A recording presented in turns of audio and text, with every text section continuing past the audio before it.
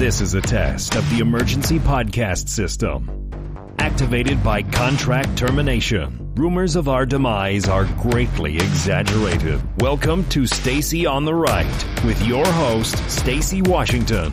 She's blessed to be a Bible-reading, gun-toting, Air Force veteran, wife, and mom. Righteously American.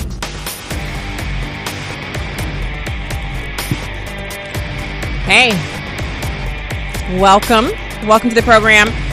Hope you had a fantastic weekend that was restful and that maybe you got some stuff done.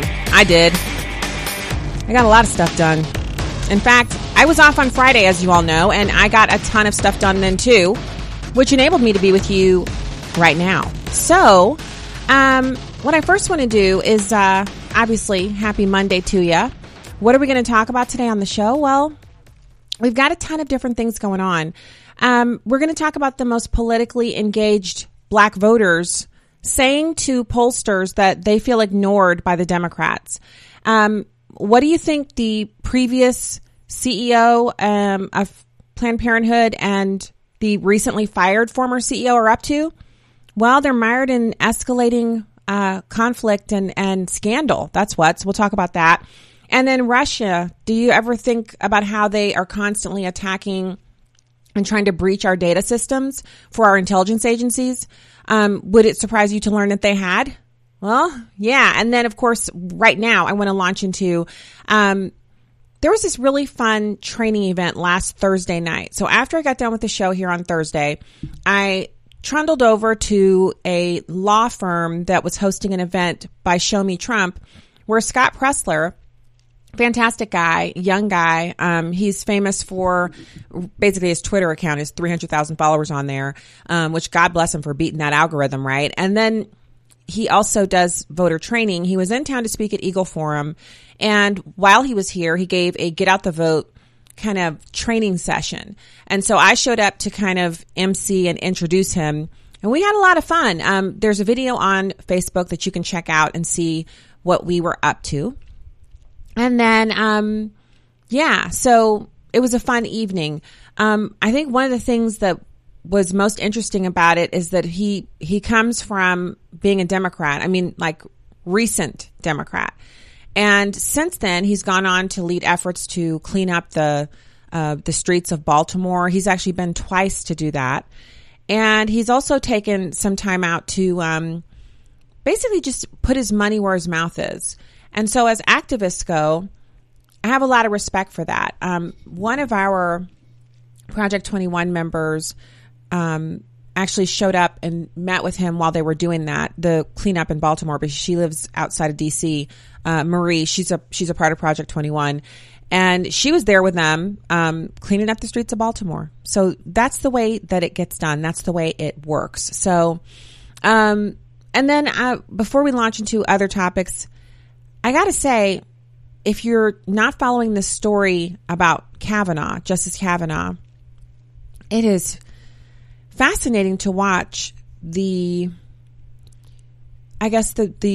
always say mainstream media or media, the different names we have for the people who report on news. It's kind of amazing to me that they would take an unsourced story supported by another unsourced story that another news organization had passed on, and that they would run with it only to have to retract later. And so that's what's happened. So if you've seen that going on, I actually didn't delve too far into the allegation because I don't believe that Judge Kavanaugh is a rapist or any kind of, I don't believe he does any of that stuff, that he has done any of that stuff. And the reason is because if they had anything that was actionable proof-wise, we would be looking at it. We would see it. We would know it. We'd have facts. Okay. We'd have facts surrounding that. We don't. And so I think it's important for us to kind of stay the course. And the president tweeted out about Kavanaugh that he should start suing.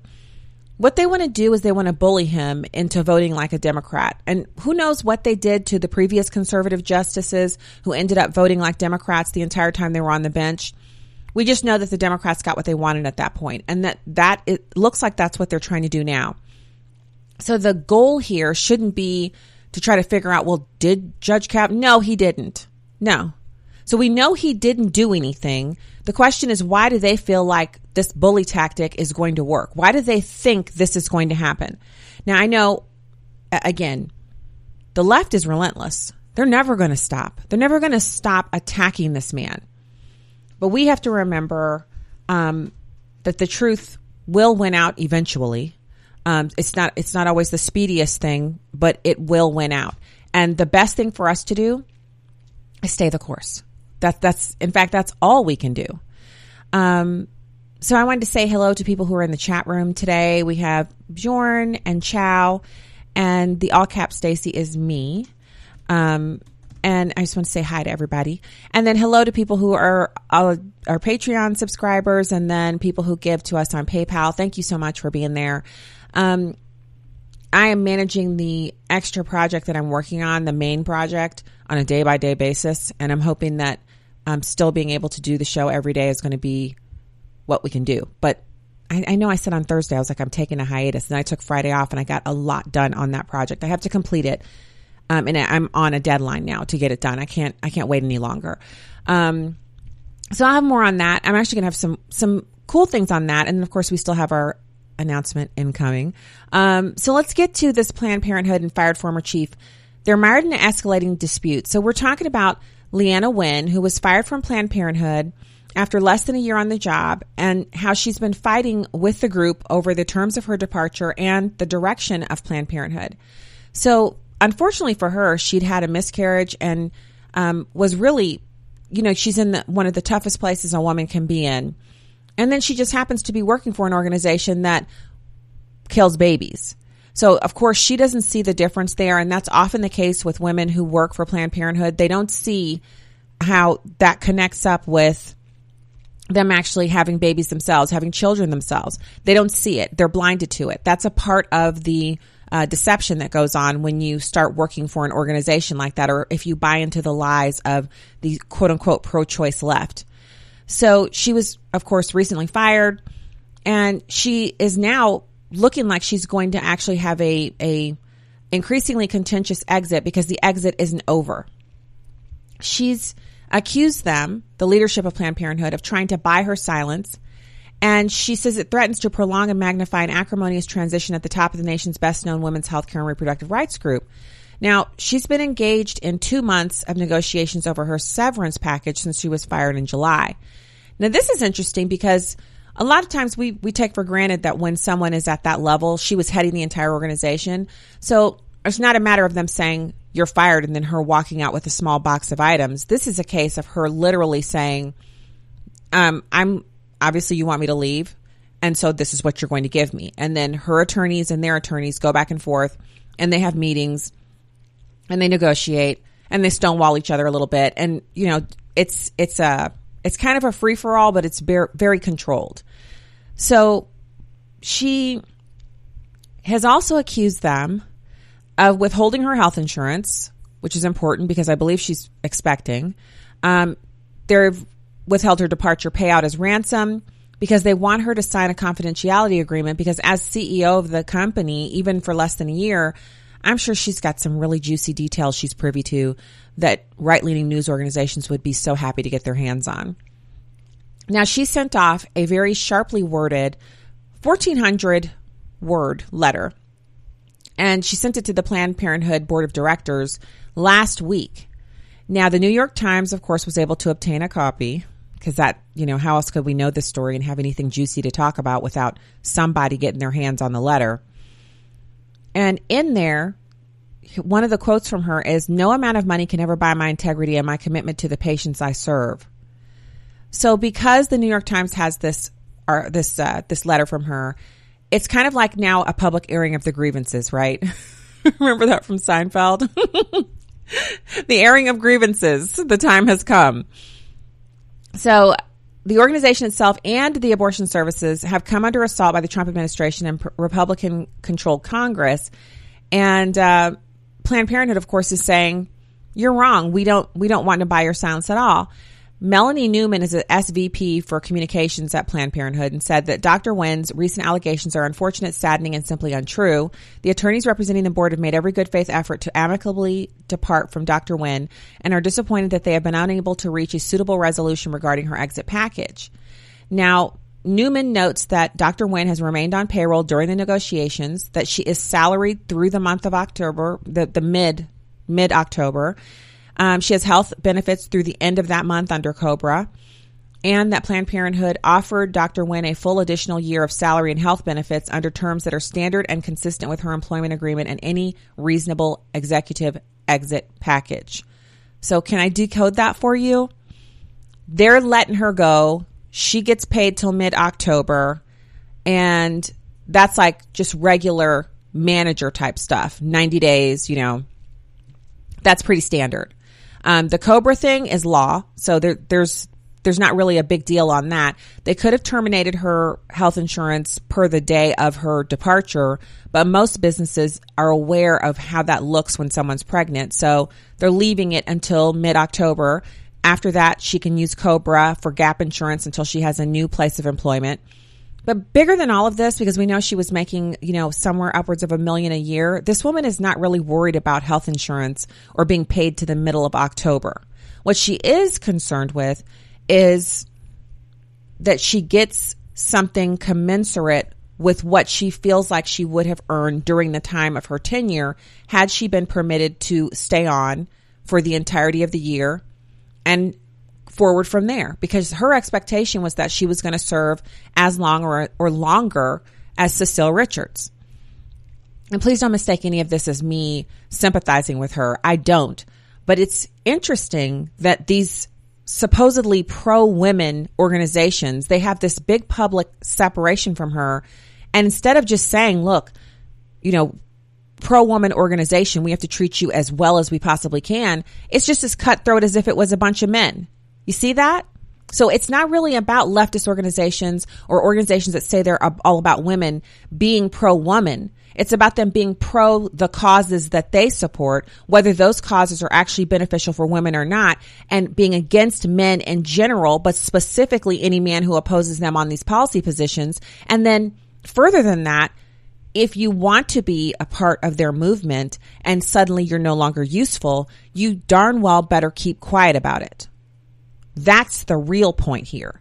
They're holding out on the other things that she wants because they want her silence. They don't want her going out, speaking out against what they have put out into the ether as reality. Whatever they've said before, they want it to stand, and they want her to help it stand. They expect her compliance and complicity moving forward in perpetuity, whether or not she agrees with what they were doing, which clearly they had some major disagreement that was unresolvable. They could not come to a meeting of the minds, and that's why she left, was forced out. Hey, I guess that language is super important. As someone who was recently let go, I guess I better be really careful with being specific. Anyway, so a full additional year of salary and health benefits if she signs a confidentiality agreement, meaning she's basically gagged. No conversation regarding Planned Parenthood. It's almost as if she never worked there. So it's classic. It's familiar.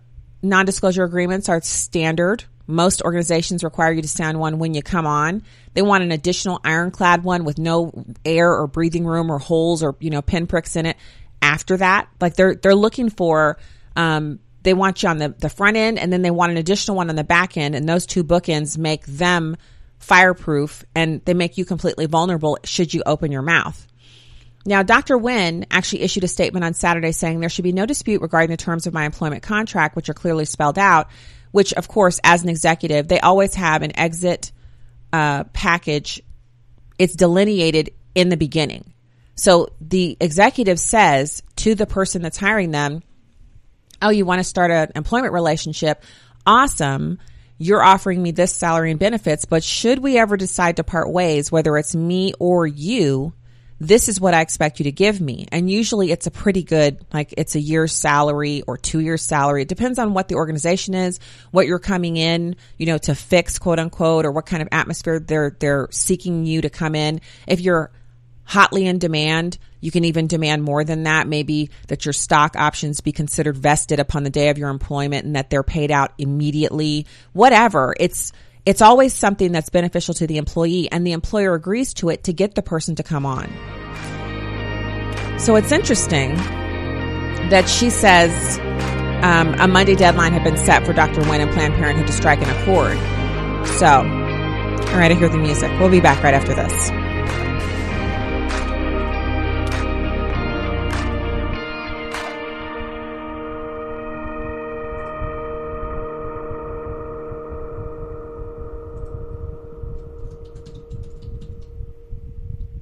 Listen, as a hiring manager, I've got to tell you, the best job candidate isn't always the typical candidate. Sometimes they're a grad of life. Meet the grads of life. Young adults of unique determination and experience. An ideal fit for your company in an entry-level position, internship, or mentorship. They might not have every qualification you typically look for, but they're exactly who your company needs. Sometimes the best candidates aren't the ones you're used to. Go to gradsoflife.org to learn how to find, cultivate, and train this great pool of untapped talent. Brought to you by the Ad Council and gradsoflife.org. This is the story of a very special woman. Just a few knew about her superpowers. In a matter of seconds, she turned herself into a great mathematician. She masqueraded as a regular person at work, but as a superhero at home. Everyone knows her as Gabriella. I still call her Mom. Your hero needs you now, and AARP is here to help. Find the care guides you need to help, complete with tips and resources at aarp.org/caregiving. Brought to you by AARP and the Ad Council. Why was the basketball court all wet? Because the players kept dribbling on it. The dad joke. Corny, groan-worthy, but also one of the simplest ways to share a moment with your kids. What did the buffalo say when he dropped his son off for school? Bye, son. So take a moment to make your kid laugh, because dad jokes rule. Make your kid laugh today. Go to fatherhood.gov. Brought to you by the U.S. Department of Health and Human Services and the Ad Council. If you love them enough to listen to them practice the same song on tuba, Please be done. over and over and over and over and over, then surely you'll check NHTSA.gov/the right seat to make sure they're correctly buckled in the back seat. Sounds good, honey. Check today at NHTSA.gov/the right seat. Brought to you by the National Highway Traffic Safety Administration and the Ad Council. Hope you enjoyed your meal. And I just want to say, he's lucky to have a brother like you. Lucky? Caring for my brother is far from easy. But he's a part of me, like my arms and legs, so I'll be his. No time for tired. Nothing can disable this love. He needs me, but I'm the lucky one, even though I need help now and then. If you're caring for a loved one, visit aarp.org/caregiving for care guides and community. Support for your strength. Brought to you by AARP and the Ad Council. Man, I love my kids so much. I once sat for 3 hours in the cold rain to watch her soccer team lose by 18 goals. I love my kids so much, I once used a tube to suck snot out of her stuffed nose at 3 a.m. You win. Love your kids? Love them enough to make sure they're in the right car seat. From toddlers to tweens, visit NHTSA.gov/the right seat to find the right seat for their age and size. Keep them safe. Visit NHTSA.gov/the right seat. Brought to you by the National Highway Traffic Safety Administration and the Ad Council. Welcome back to Stacy on the Right.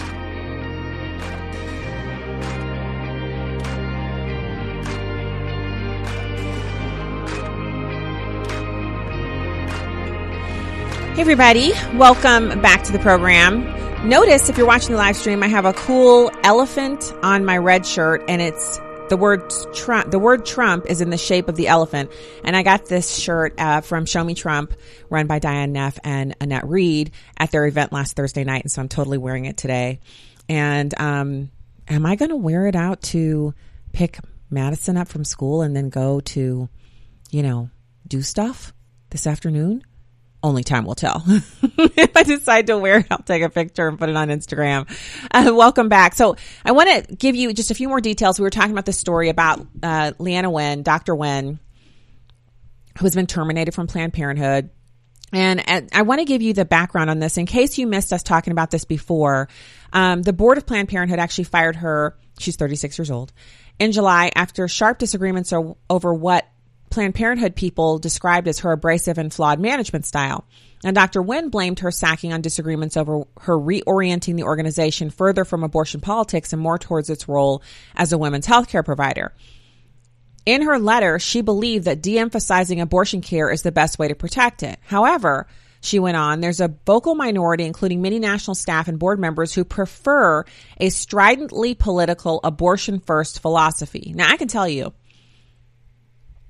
if Planned Parenthood were to take a few steps back and stop with the political advocacy, they would remove the huge blinking target that they are from people like myself, from organizations on the right, the Christian organizations, faith-based organizations, and secular organizations that strictly oppose Planned Parenthood because of its taxpayer funding. Would it completely end the war? No. No, it wouldn't. But it would, as she says, make it more safe. And it's interesting that that's the case here, because she's basically saying, let me help protect Planned Parenthood so that it's not defunded and the way it exists now, ceases to be a mechanism for funding the organization.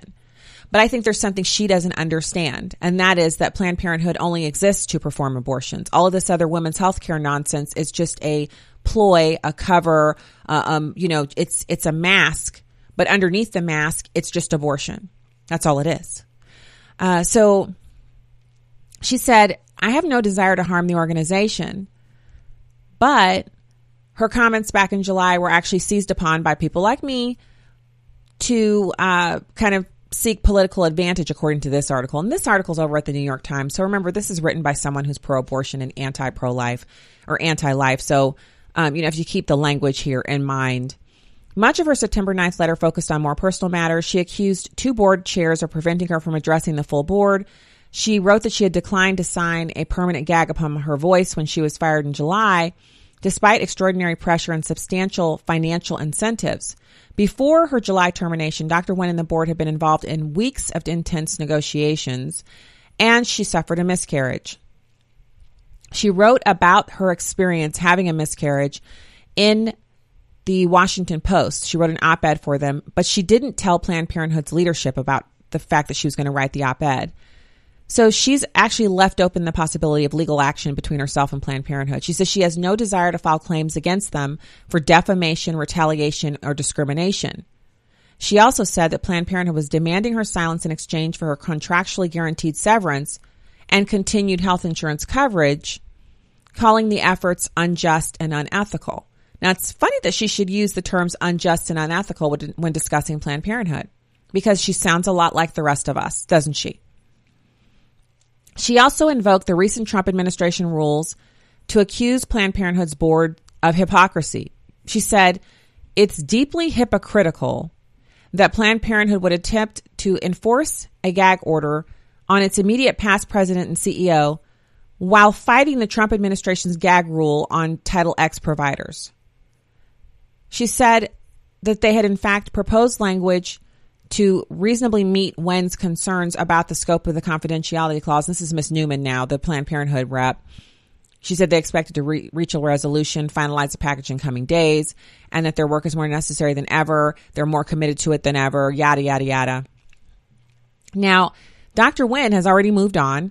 She has a new position as a visiting professor at George Washington University, and she's pregnant. She's due in March. So obviously, I wish her the best with her new baby. She already has a son, so this would be the second child for them. Having a miscarriage is a devastating experience, and for her to be able to kind of bounce back and in amongst all this turmoil, it's a good thing.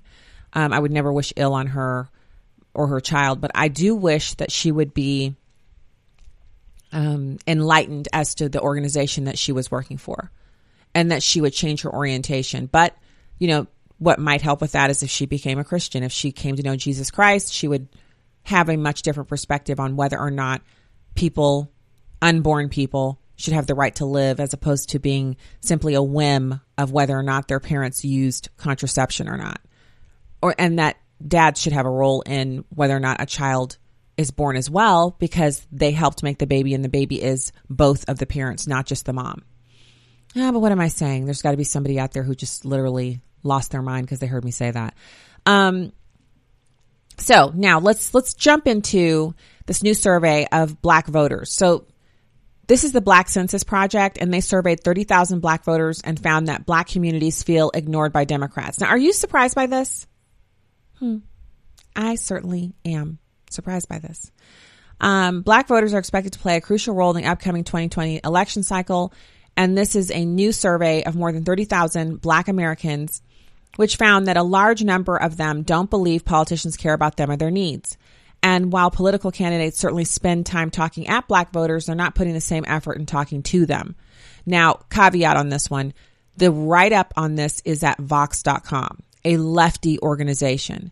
But the call out is intended to make some things, like, hey, blinking red light over here, emergency, black voters who you need to win elections actually don't think you're going to do anything for them. That could propel lower turnout, right? So the Black Census Project actually aims to map out what black life in America looks like by highlighting the nuances and distinctions among black Americans. Unlike other surveys of black voters, the Black Census Project focuses on black communities that are left out of mainstream polling, including younger people, immigrants, LGBTQ people who are currently or formerly incarcerated. So they're basically saying we want everybody, not just people who are frequent voters. Okay. So the first set of survey results released on Tuesday revealed that black Americans remain very politically engaged and are deeply concerned about economic issues like low wages, lack of affordable health care, rising college costs, as well as criminal justice issues like police accountability, gun violence, reenfranchising people who have had felony convictions. But even with this high level of political participation, a majority of black respondents said they don't feel like politicians and political parties care about them. And those involved in putting the Black Census Project together say that feeling is reinforced by the fact that when candidates try to engage black communities, they often focus on symbolic gestures as opposed to meaningful interactions. So the Black Census Project shows that the black electorate want policies that improve lives, not pandering photo ops at black institutions. Oh, man.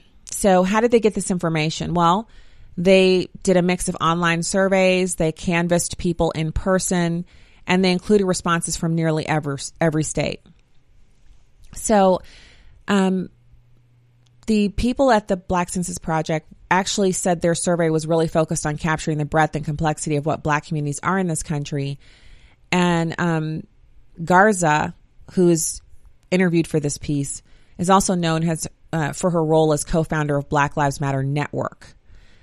So there's a lot of complexity in the findings, and some of the findings challenge long-held assumptions about black voters, namely that respondents reported higher levels of political engagement than the black population as a whole. Nearly 86% of the respondents were registered to vote in 2018. 74% said they voted in the 2016 election. A third of the respondents were civically engaged beyond voting through activities like voter registration drives, giving people rides to the polls, and donating to political candidates. So they found some very, very, very tip of the spear type folks to take this survey. So only 16% of Black Census respondents reported not voting in 2016 and having no other involvement in electoral engagement activities. Wow. So could this be a little bit of that whole, you're talking to the survey person, they ask you a question and you don't want to embarrass yourself by admitting that you didn't vote last time, so you say you did anyway? I wonder what role that plays in this. 60% of the respondents identified as Democrats, 2% identified as Republicans, the rest identified with other parties or as independents. But nearly a fifth of respondents said they view the Democratic Party unfavorably. 52% of respondents, more than 16,000 people, said that politicians do not care about blacks or their interests. And 35% said that politicians care about black people just a little bit. Oh, that is some dissatisfaction right there. These results strongly suggest that Democratic candidates shouldn't expect black voters to be motivated to turn out in above average numbers without putting in the work to engage them. And so I guess my question is, engage in what way? What do they mean exactly by engage? People are tired of talk, right? If you live in an area that has not yet been impacted in a major way by the Trump administration policies, you're seeing other communities and other people, maybe even your coworkers, experiencing, economic prosperity, and you're wondering where yours is. You're living in an area that's controlled by Democrats. So obviously your results are going to be depressed. You're not connecting that up. And Democrats certainly aren't going to tell you, well, if you keep voting for me, you're going to keep having these garbage results. But it's just funny to me that they had a survey and nobody sat back after the survey and thought, one thing I could do is stop voting for these people. So support for a government role in solving economic problems. In that segment of the survey, they said government should provide adequate housing for people who lack it. 87% of these black people said that. Only 5% said no. Government should provide affordable and quality health care for all Americans. 90% of the respondents said yes. Only 3% said no. Government should address the gap between the rich and the poor. 86% said they should. 6% said they should not. They also expressed support for certain policy solutions outlined in the survey. An overwhelming 90% said the government should do the health care, actually provide it. And the survey said that 76% favored increasing taxes on people making more than $250,000 or more a year. Like that is a king's ransom in America. It's not. It's kind of unbelievable that these people are that limited. They had a lot to say about the criminal justice system. They had a lot to say about 55% of respondents said they'd had a negative interaction with police. 28% of the respondents said they'd had one in the past 6 months. Younger respondents were more likely to say they'd had a negative interaction recently at 38%, but a third of the respondents overall said their first negative interaction with police came before their 18th birthday. Wow. So it's none of this stuff is new. And there are other recent surveys showing that black voters are particularly concerned about jobs, the economy, and police accountability. None of these things are like groundbreaking, other than the fact that they're finally, these survey respondents, connecting their dissatisfaction to the Democrats. And so you have to kind of wonder, is that a function of President Trump being in office? Does that have anything to do with people kind of saying to themselves, look, I'm tired of this. Democrats aren't doing what they're supposed to do. Or maybe they're saying to themselves, that Democrats have actually, done some things, but they haven't done anything recently. What I'm interested in is for more people, regardless of their political party, to connect their voting with the politician and then the results or lack of results afterwards. That's what I'm looking for. And hopefully this is the beginning of that. So I wanted to turn over to this data breach. And this is the kind of stuff that's embarrassing. But it turns out that Russia carried out a stunning breach of FBI communication system, and they did it on American soil. So back in December 29th of 2016, in fact, the Obama administration announced that it was giving nearly 36 Russian diplomats just 72 hours to leave the United States, and they were seizing 2 rural East Coast estates owned by the Russian government. As the Russians burned papers and scrambled to pack their bags, the Kremlin protested the treatment of their diplomats, and denied that the compound, sometimes known as the dachas, were anything more than vacation spots for their personnel. So the Obama administration's public rationale for the expulsions and closures, the harshest U.S. diplomatic reprisals taken against Russia in several decades, they basically said they were retaliating for Russian meddling in the 2016 presidential election. So remember, the election happens in November. Obama's, he's got short-timeritis. He knows he's on his way out. And one of the last things he does as president is to shut down their compounds and boot them out of the country, these diplomats.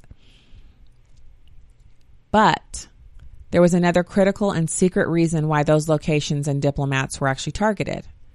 Both compounds and at least some of the expelled diplomats played key roles in a brazen Russian counterintelligence operation that stretched from the Bay Area to the heart of the nation's capital.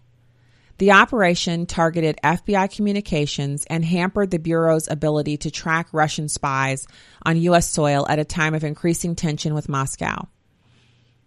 Their activities actually forced the FBI and CIA to cease contact with some of their Russian assets and prompted tighter security procedures at U.S. national security facilities in Washington and elsewhere. Wow. All right, we'll be right back. Stay there.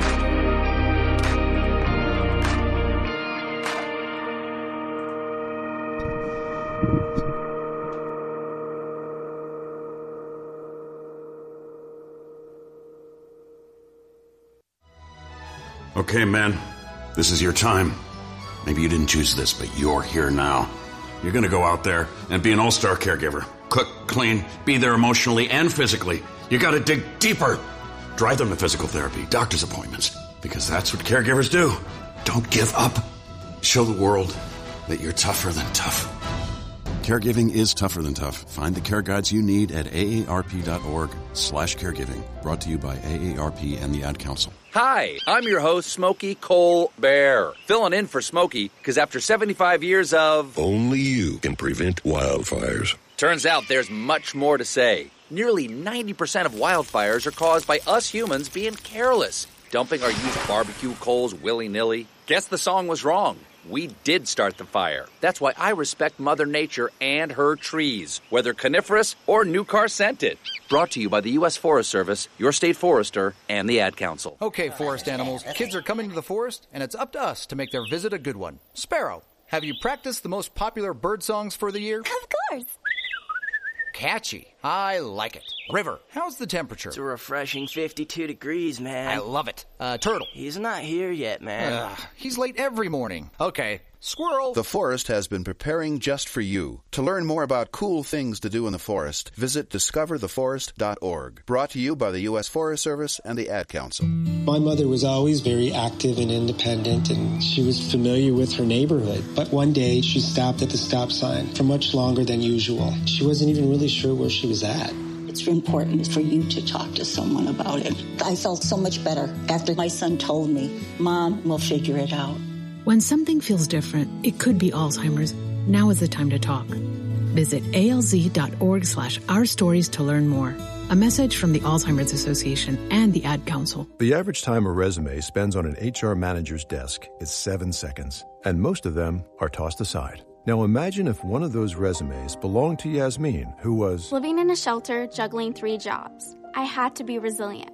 That's something that you can't teach. We rely so much on a resume, yet it could never tell the full story of someone who had to be independent and take initiative. And that's how I handle every project I get. Discover new ways to develop great talent at gradsoflife.org. Brought to you by Grads of Life and the Ad Council. When is the best time to talk to your family about staying in touch during a disaster? When floodwaters reach your door? When wildfires are engulfing the edge of your neighborhood? Or an earthquake is destroying buildings? Or is the best time perhaps today? During a disaster, you may not be able to stay in touch with your family or friends as easily as you think. Go to ready.gov/communicate and make your emergency plan today. Don't wait. Communicate. Brought to you by FEMA and the Ad Council.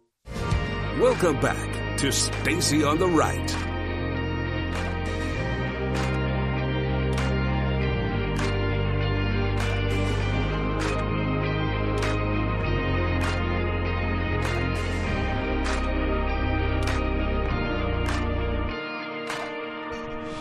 Everybody, welcome back to the program. Don't forget to subscribe at Instagram at Stacy on the Right, and same thing on Twitter. So you might have seen that Senator Elizabeth Warren, and this was actually over the weekend. She says that Supreme Court Justice Brett Kavanaugh should be impeached on Sunday following newly reported allegations of sexual misconduct against him, which have now been retracted by the New York Times. And so I'm wondering if she's going to retract her statement. Is she going to retract it? So, kind of unbelievable. She actually did well poll-wise. She gained a little bit of traction last week after the debate.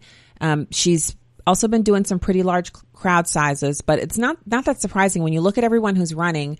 People are going to coalesce around someone. The Democrats are certainly not going to vote for President Trump, so they're going to coalesce around someone, and it looks like it's her, just because she's the least crazy out of the front runners and has the most viability. But the question is, because we know Joe Biden is not going to be VP again. He's not going to run as a VP. He wants to run for the presidency, but he also doesn't look well. And again, I just reiterate for people who listen to the show who don't agree with my stances or what have you, I don't wish any ill on anybody. I just think he should be resting. He's in his late 70s and he should be resting.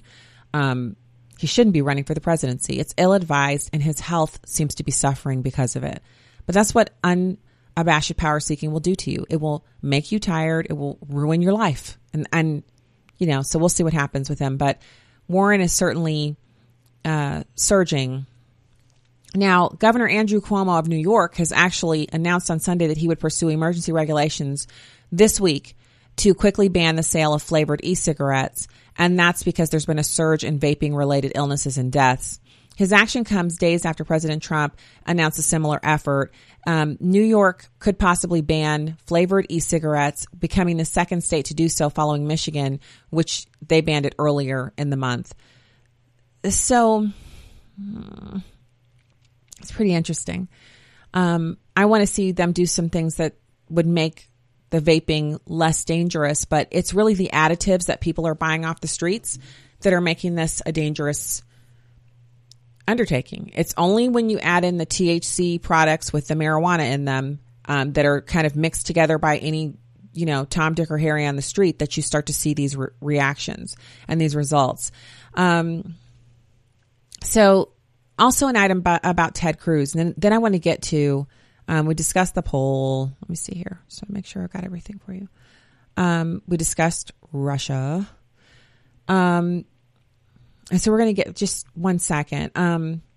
This transgender woman getting fired. So first, Ted Cruz was talking about some of the debate stuff and jobs and all that stuff. And he was on ABC's Sunday talk show. And he said, if you look at Thursday night, the entire night of the debate, not a single Democrat talked about jobs, not a single Democrat talked about the economy, about the fact that we've got the lowest African-American unemployment ever recorded, lowest Hispanic unemployment ever recorded.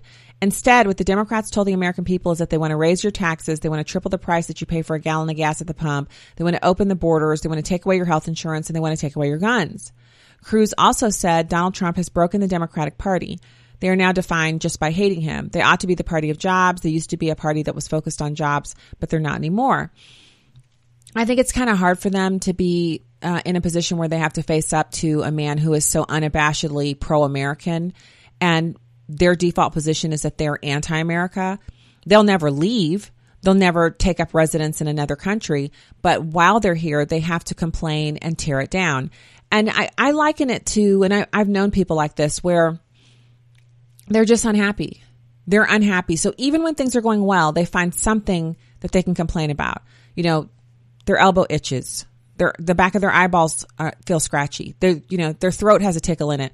Even if everything is perfect and you've just handed them a check for, whatever amount that it is that they need, or they've just received good news, they find a way to, not the silver lining, which is where you have something that's kind of, not so great, but you find a silver lining in it. It's the opposite. They find, the little trash can full of rotted whatever in any situation. There is no place where they can be where they're just like, wow, this is great, period. And that's how the Democrats have become.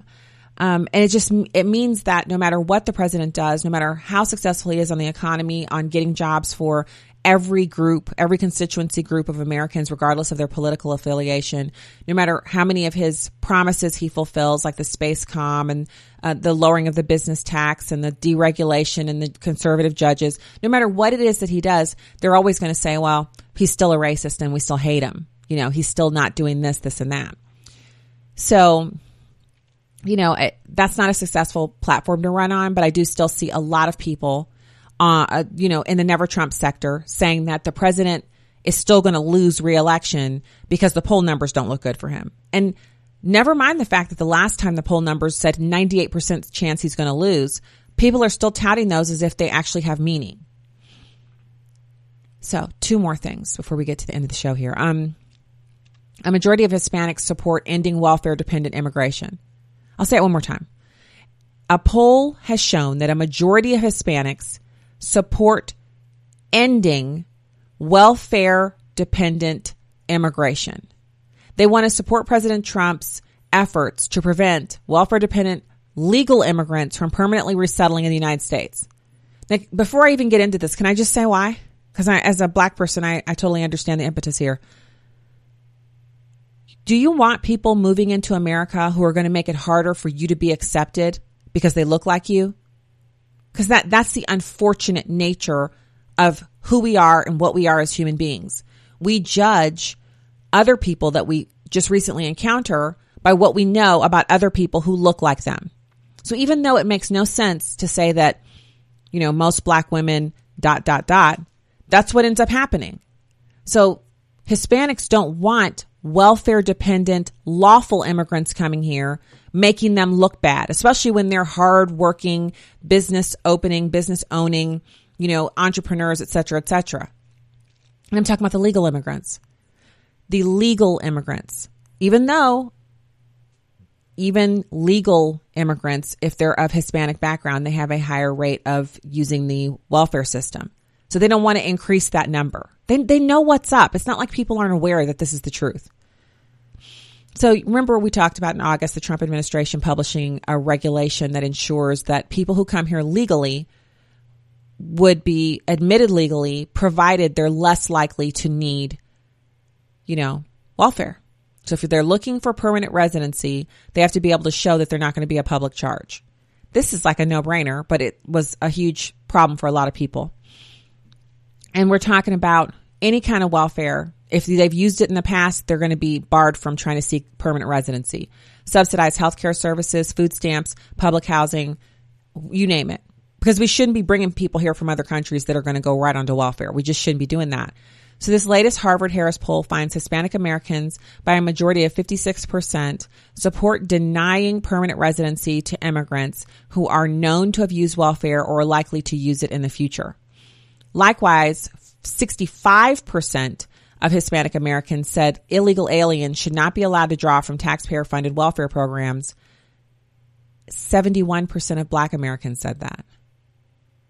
I wonder if the Black Census Project is aware of these numbers and if they would be interested in asking something about welfare in their poll of Black Americans having to do with political engagement. Do you see how they missed that?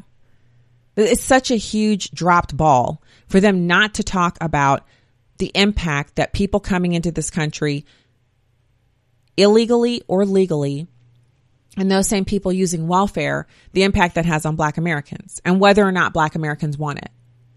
And if they're talking about politics, how could they not ask a question like this? But we know why, because their intention is to motivate Democratic politicians to do a better job with Blacks so they can have higher turnout so they can win. Their intention is not to actually substantially improve the lives of Black Americans. Even the Black Census Project is rigged against Black Americans. I mean, you just can't make this stuff up. Overall, 6 in 10 American voters support preventing welfare-dependent legal immigrants from permanently resettling in the U.S. So basically, if you get welfare while you're here, Americans want you to giddy up on out of here. And so do Hispanics. And so do Blacks, who, by the way, those are also Americans too. So this is not a white thing. It's not racial. It's not xenophobia. It's simply, you're here with your hand out and your other hand is in my pocket or my purse. And we want you to just get back to your home country and get some welfare from over there. Because surely you can get you some welfare in that country. And if you can't, sounds like a personal problem. Am I right? So 62% of swing voters, 77% of Republicans, 60% of moderate voters, and 64% of white Americans all believe that if you are welfare dependent or plan to be, you shouldn't permanently resettle here. 8 in 10 American voters, including 80% of swing voters, said illegal aliens should not be allowed to use taxpayer-funded welfare benefits like free housing, food stamps, disability checks, and subsidized health care. Even among Democrats and libs, allowing illegal aliens to draw from public social programs is hugely unpopular. say it again, hugely unpopular. Even liberals pay taxes, balance budgets, and don't like to see people freeloading off of them. 7 in 10 Democratic voters said they opposed illegal aliens taking taxpayer-funded welfare programs. 6 in 10 liberal voters said the same. The National Academies of Science released a report 2 years ago noting that state and local American taxpayers are billed about $1,600 each year per immigrant to pay for their welfare. Immigrant households consume 33% more cash welfare than American citizen households. So if you think about what that means in terms of what you can do, if you're just supporting one illegal alien, it's $1,600 extra a year that you're paying in tax. Now think about what you would do with that money if you had it back for yourself. Forget vacations. Forget the niceties. $1,600 for a lot of Americans, that's more than their entire electric bill for the year or their gas bill. I mean, what $1,600 a year can pay for a lot of different things that you want to do in your household, as opposed to paying for some other person who shouldn't be in the country anyway for them to have welfare at your expense.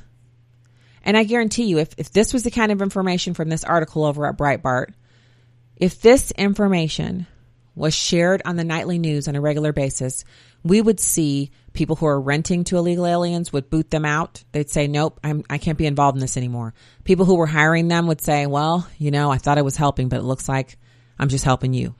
You got to go. I'm hurting myself and everyone else who lives here lawfully. I'm not hiring you anymore. No, there would be a complete groundswell of change against this if Americans, first of all, didn't think they were the only ones who felt this way. And second of all, they understood the cost associated with it.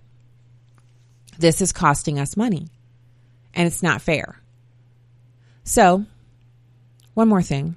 NBC News is reporting that a transgender woman was fired from her job in a Nebraska coffee shop after telling a conservative activist that she wasn't welcome at the establishment. Finally. Can you believe this? So the conservative activist was with the Nebraska Family Alliance, which is a pro-family lobbying group that campaigns against LGBTQ, XYZ, whatever. And she said, so Natalie Weiss says she was working at Cultiva Espresso and Crepes in Lincoln on Wednesday. She spotted a familiar woman eating a crepe, Marilyn Sinek. Sinek is a communication specialist at the Nebraska Family Alliance. And she basically has been working to ban discrimination ordinances that have to do with LGBTQ. And so, she's a regular there. She shops there. She drinks coffee and all that stuff. The majority of the staff there identifies as LGBTQ. So she said she'd been dealing with her frustration about some ordinance they were trying to pass, and she saw her sitting there and she just got mad. And she said, I thought I recognized you, called her name out. She said, you should get the F out and never come back. So she called her bigoted trash, said she wasn't wanted, and then she was fired. So try to be nice when you're at work. All right. God bless. Have a great night.